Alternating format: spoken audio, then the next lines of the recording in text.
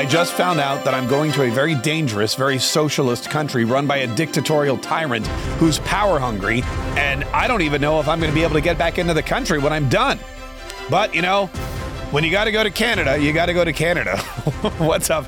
What's up? This is Mark K. Saves the Republic. Yeah, I just found out my father is in the hospital, so I'm going to go visit him in Canada in a couple of weeks, which is not something that I ever thought I would dread as much as I do now, because Canada is, it's a beautiful place. If you look at it on the outset, there's beautiful lakes, there's beautiful scenery, there's moose, there's beavers, and you know, who doesn't love a good beaver? But when you look at the politics of it all, when you look at how the country is being run, when you look at the people in charge, when you look at the squashing of rights, when you look at the lack of freedom, when you look at the way that Justin Trudeau, who I've got to be honest with you, I still believe is the Antichrist.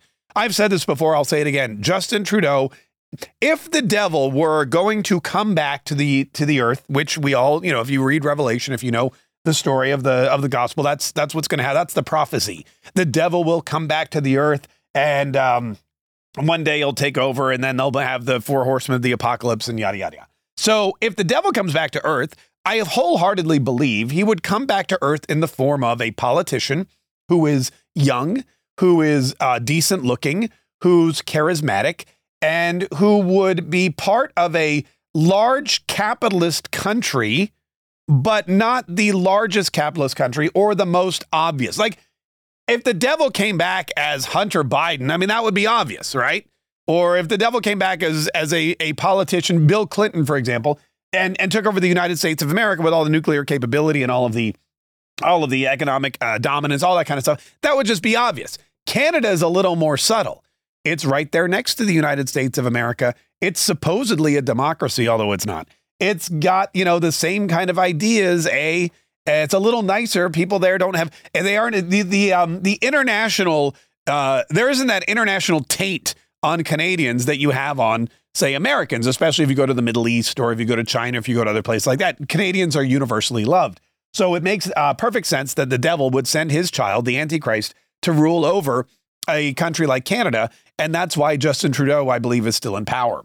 That's why he's there taking guns from people and destroying people's lives if they decide to protest. He's locking up truckers, taking away their licenses, stealing their bank account. I mean, I don't know if you know this, in Canada, and they'll tell you, oh, Canada's beautiful, eh? Come for the lobster and the ice fishing and stay for the beer, eh? And we've got maple syrup, but like real you know what? We're so sweet and syrupy, we're even going to put a maple leaf on our flag, eh? And so we can drink some maple syrup and watch hockey, and oh, it's going to be just great. You're going to love it in Canada, eh? But the fact of the matter is, if you go to Canada and you act up, they will call your bank and shut down your bank accounts and steal your money. If you go to Canada and you act up or you act out or you say, hey, this government sucks, eh? Trudeau's a bastard, eh? If you do any of that stuff, then what they're going to do is they're going to take away your business license, your driver's license. They're going to lock you up. They're going to force you to get vaccinated. They're not going to allow you to travel back and forth. And if you complain about it, like I said, they're going to throw your ass in jail. Oh, and the guns, forget about it. Yeah, I got guns. I live in the woods. I like to hunt and shoot. Well, guess what? You're not going to be able to buy any more guns. You're not going to be able to sell the guns that you have. You're not even going to be able to transfer those guns to your loved ones should something happen to you. Like, you know, you get locked up by the government, or even worse, you die an unfortunate death, Clinton style, or as they call it in Canada, Trudeau style. I mean, if you think about this, if you die in Canada, you can't transfer your guns to anybody. I don't even really know what happens to them. I imagine they just get seized, but you can no longer sell, trade, transfer, buy any of those things. The weapons you have are the weapons you're going to have, because the government doesn't want you coming after them. And when the government says, hey, don't come after us, bro, we're not going to let you have any more weapons, eventually it's just a matter of time before they come for the weapons you already have too. And that's the danger of Canada. That's why I've always said Canada is one of the most dangerous countries, not because it's any more socialist than any other country, but the proximity. It's right there. It's just sitting on top of us like a big hat. And it's got the longest border ever. You think the Mexican border is long? It's nothing compared to the Canadian border. The Canadian border runs the entire width of the country from Maine all the way over to Washington State. you got like 9 states in between where Canadians can bring their sociopathic socialism across the border and influence the United States of America. And it's happening in Washington, D.C., in Washington State, rather, in Seattle. It's happening in places like Portland. It's happening even in Minnesota, Maine, all of the New England states. It's too close to communism. It's too close to communism to be comfortable. Too close for comfortable. It's too close to communism for comfort, is what I'm trying to say. And that's why I don't like Canada being up there. That's why you start to see, and also this is all backwards. Typically what happens is, and the way really most countries are, is the United States of America sets the tone. The United States of America comes in and says, okay, look, you guys are going to shut up. You guys are going to do this. You guys are going to fall in line. Freedom's good. Tyranny's bad. End of story. And everyone kind of falls in line. Either they fall in line or they take the total opposite approach. But Canada usually falls in line. Mexico usually falls in line. That's when we have strong leadership here in the United States of America. Strong leadership that says, hey, here's what we're going to do as far as trade agreements go. Here's what we're going to do as far as border policy goes. Here's what we're going to do as far as immigration goes. Canada, you're number 2. We're number 1. United States of America, in North America, in the North American hemisphere, we are number 1. Canada's number 2. Mexico's like number 3, maybe number 4. That's basically how the hierarchy goes. Unfortunately, though, with Joe Biden in charge, Canada has kind of taken on this own weird tone. There's no one there, keeping him in line. Had this trucker thing, the Hong Kong trucker protest gone on with Donald Trump in office, Donald Trump would have made sure that those truckers were protected. Donald Trump would have made sure that the truckers could have come back and forth across the border in a safe and secure manner without forced vaccinations. Donald Trump would be very wary of any country that allows its citizens or that allows its politicians to just arbitrarily change the rights of the citizens to arm themselves and protect themselves and bank for themselves and protest. I mean, it is a slap in the face of the United States of America. But again, Joe Biden is in control, and Joe Biden's not really in control. Joe Biden does not scare, and he doesn't even scare the Canadian Prime Minister.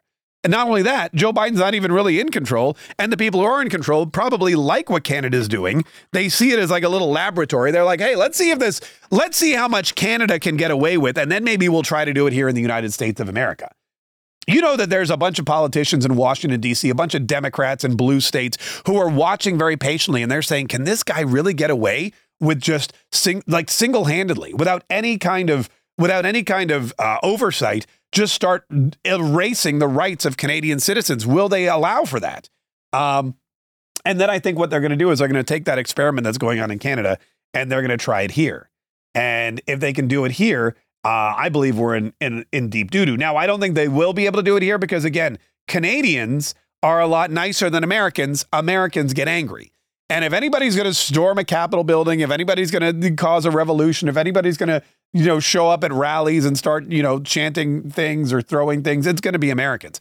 Also, here in the United States of America, we have this very interesting, and I think it's because we're so populated. Canada is a huge country with a small population spread out all over the ice and the woods. And you could go days and you could walk around for days in Canada and never bump into a soul.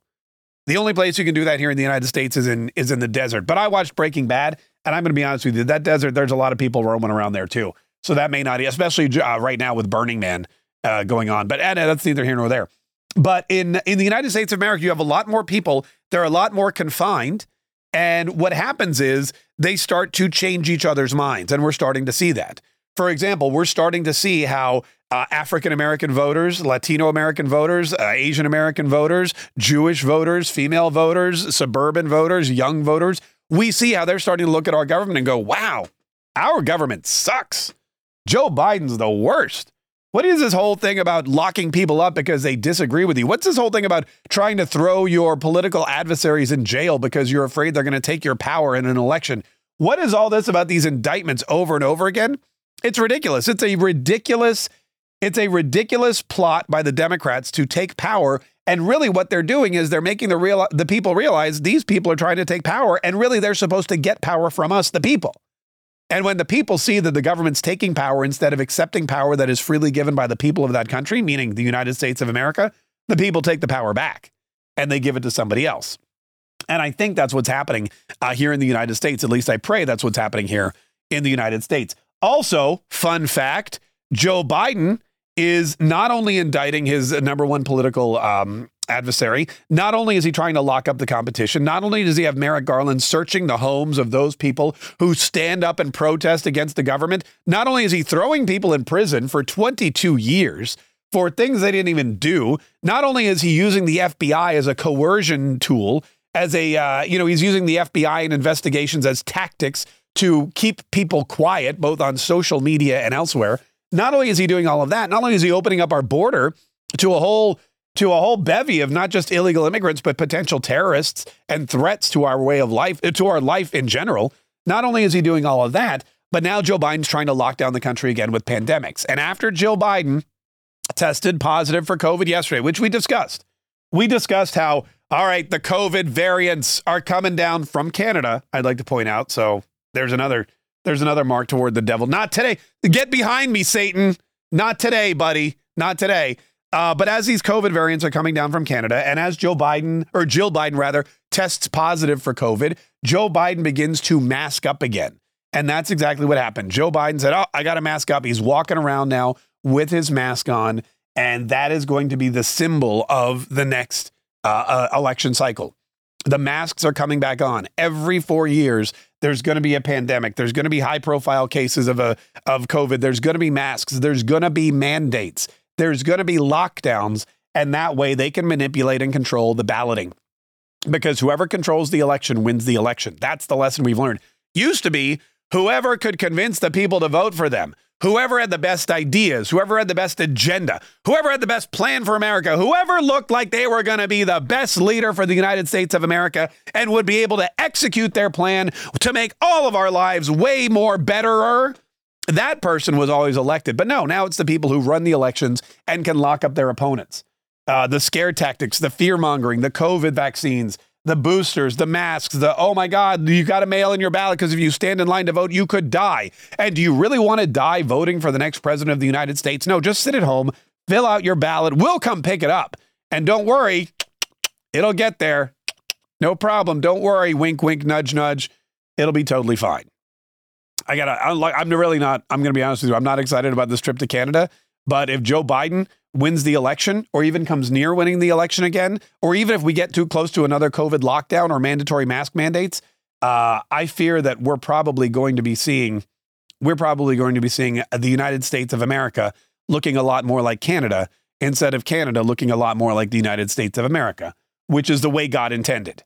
Anyway, listen, coming up later this month, before I go to Canada, because I'm not going till the last weekend of September. But before I go to Canada, I'm hosting this amazing online event. And I talked about it yesterday, and a lot of folks were confused. It's a live event, meaning we'll be interacting live, but it's not live here in the Marquez studio. It's going to be virtual. So you can attend this event anywhere you want. It's a 3-day event, and it's going to be me discussing exactly what I do here every day. How I am able to create this kind of conservative content that, builds my following, builds my audience, spreads my conservative message, builds my business, makes people offers for things that they really want, and how you can do it too. How you can basically lift my entire existence. And if you want to start your own show on social media, a podcast, if you're confused about how to create content that won't get you canceled, if you've been canceled and you're concerned about creating new content, if you're trying to get in touch or in front of a particular audience, maybe a conservative audience, maybe someone else, and you want to know how I do it, how I've been able to build a business, how I've been able to promote my show and my message and my products using all of this content I create on a daily basis, that's exactly what this is. It's called the Create Cash Flow Content Challenge. And is it tailored toward conservatives? Maybe. It's good for anybody. I'm a conservative, so obviously I'm going to have a conservative bias to it, but it's good for anybody who has a business, who's an entrepreneur, who's an influencer, who's worried about being canceled. And it's 1 hour a day for 3 days, 2 hours a day if you get a VIP ticket, which I would highly recommend. And if you want to attend, again, it's virtual. All you need is a computer, laptop, iPhone, the iPad, whatever. And it's going to be so much fun. It happens September 25th through the 27th. Once again, it is createcashflowcontent.com. Createcashflowcontent.com. I think you can also go to markk.com, which may be easier. Just go to, you know what? In fact, just go there. markk.com, markkaye.com, and sign up, because listen, there's going to be a live Q&A. I'm going to be taking your questions. I'm going to be answering them, specific questions about your business, about what you do online, about getting canceled, about how to grow, about, the best platforms for you, podcasting, whatever it is you want to talk about. I will be answering your questions directly. And because of that, there's a limited number of tickets. There's only 40, I think 30. I think we sold 10 yesterday. There's only like 30 tickets left for that one-on-one experience. So markk.com, go there today. Listen to the show later today. It's Whatever You On Wednesday. I'm very excited about it. Noon Eastern, 11 Central, the Mark Kaye Show. And continue to download and follow and listen and like and share everything you hear every single day right here on Mark Kaye Saves the Republic. Because with your help and everybody else's help, and if we grow this movement, if we grow this message, and we keep people from allowing the United States of America to become like Canada, then we will definitely save the Republic.